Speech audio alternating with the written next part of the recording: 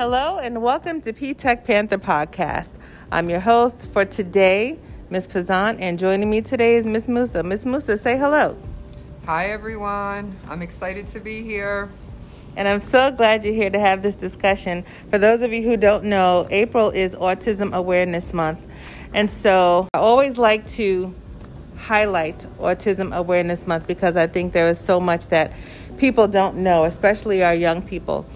So I asked Ms. Musa here today to just talk a little bit about her experience working with children who had autism, and they were younger children. So what can you tell us about that experience?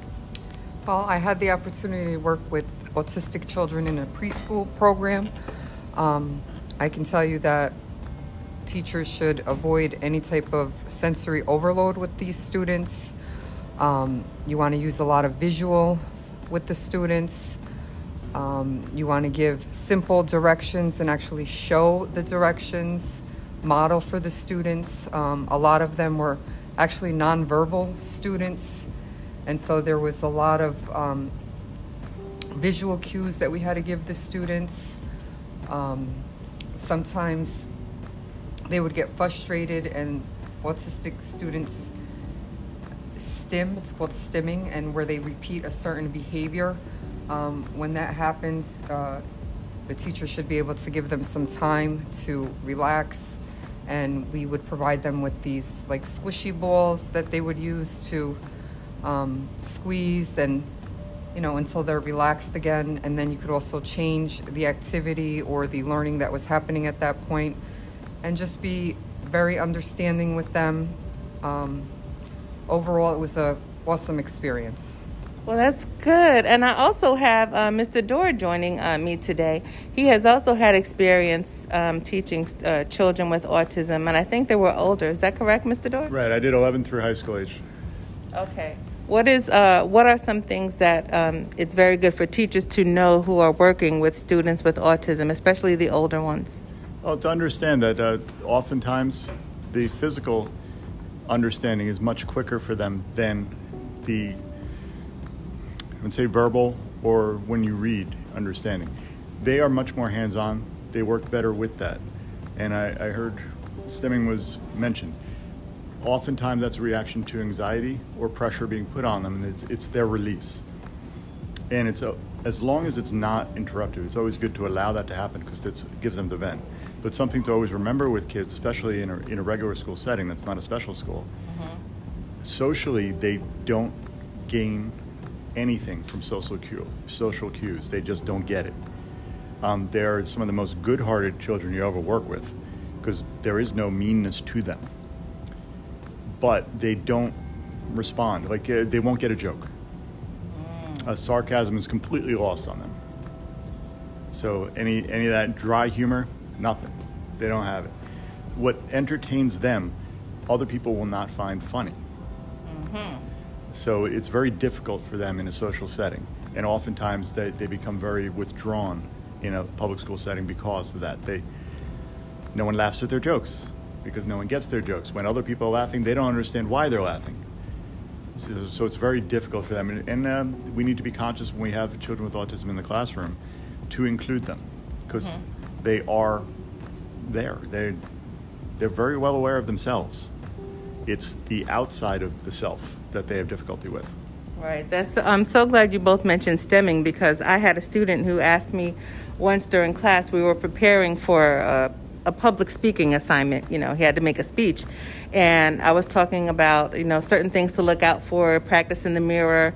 You might shake your leg, you might, twiddle your thumbs or whatever. And a student asked me, well, what about stemming? Do you take points off for stemming?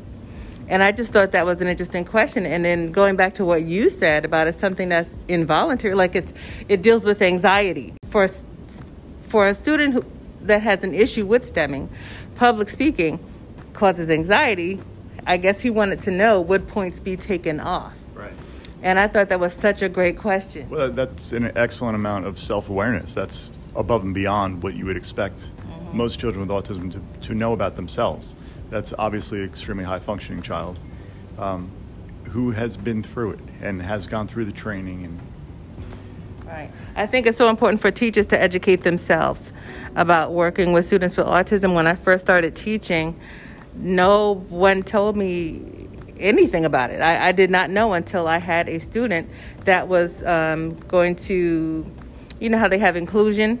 She was going to be in the class, and I was not made aware of things to look for.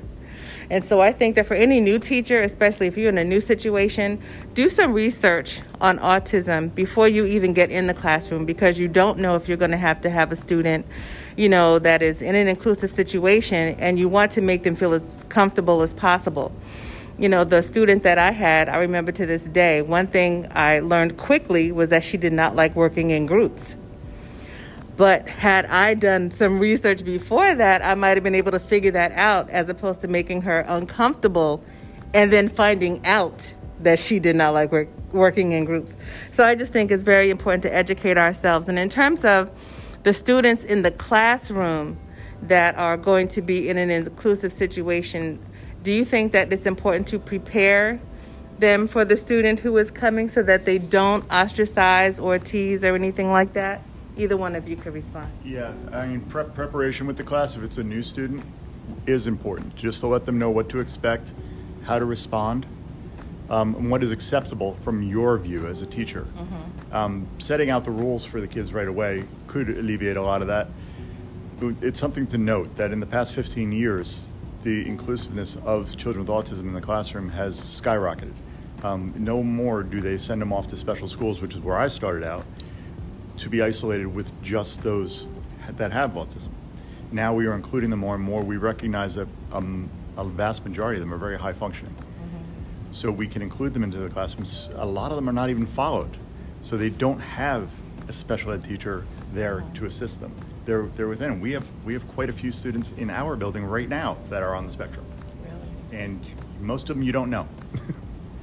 So how would you respond to that as far as preparing students, the ones that were younger? The ones that were younger, honestly, that was my first experience working with autistic children, so it was more learning on the job. And then I did some research on my own, and one positive thing was there was a ton of equipment, specialized like blocks, a lot of visuals. They had specialized gym equipment. There was swings in the I want to say courtyard, but it was indoors. And just whenever the students needed a break, we could move them to another activity. And preparation is definitely the key. I completely agree with the inclusive model. I think there are certain behaviors that are just, I don't know if acceptable is the right word, but, you know, not too distracting. Right, not too distracting. And as a teacher, you know, we should be aware of these behaviors. If it comes to the point where it's distracting, then it would need to be addressed. But I'm for the inclusive model. Yeah, I think this is so important to note about students with autism and people on the spectrum, because I think there's just so much that people don't know. Right. So I'm glad that we here at P-TECH Panther Podcast are able to enlighten people and just educate them a little bit in terms of what it means to be autistic and what it means to have autism. And so I just thank you both for joining me today. So the takeaway, I would usually leave people with something to think about. And for me, I would just say for new teachers, you know, do some research before you get in the classroom. Even if you don't think you'll be in a classroom or a situation where you will have to work with an autistic student, you don't know. You know, things change all the time. Assignments change all the time. So at least if you do a little bit of research and get some knowledge in your background, you might be able to recognize things when you see them, even if you're not told about them. And for parents, just keep doing what you're doing. I know it can sometimes be challenging raising children with autism, but we appreciate everything that you do, and we will continue to do what we need to do as well. Would you like to add anything to the takeaway, Mr. Dorr or Ms. Musa? Say, families, hang in there. Keep working it. I know I'm a big proponent of ABA, Applied Behavioral Analysis, and that is what will get you to the end game, which is independence for the child. That's right, and early detection. Yes, early detection. I think for me the takeaway would be that the Panther family's here. If you need any assistance or you want to talk to any of the staff members here, we're always ready to assist. If we have to do further research or reach out to other resources to help the child or the family, we're here for you. And that's it. Thank you so much. Well, that's all, folks. Until we come back to our next chat, be Panther proud and stay safe. All right. Bye-bye.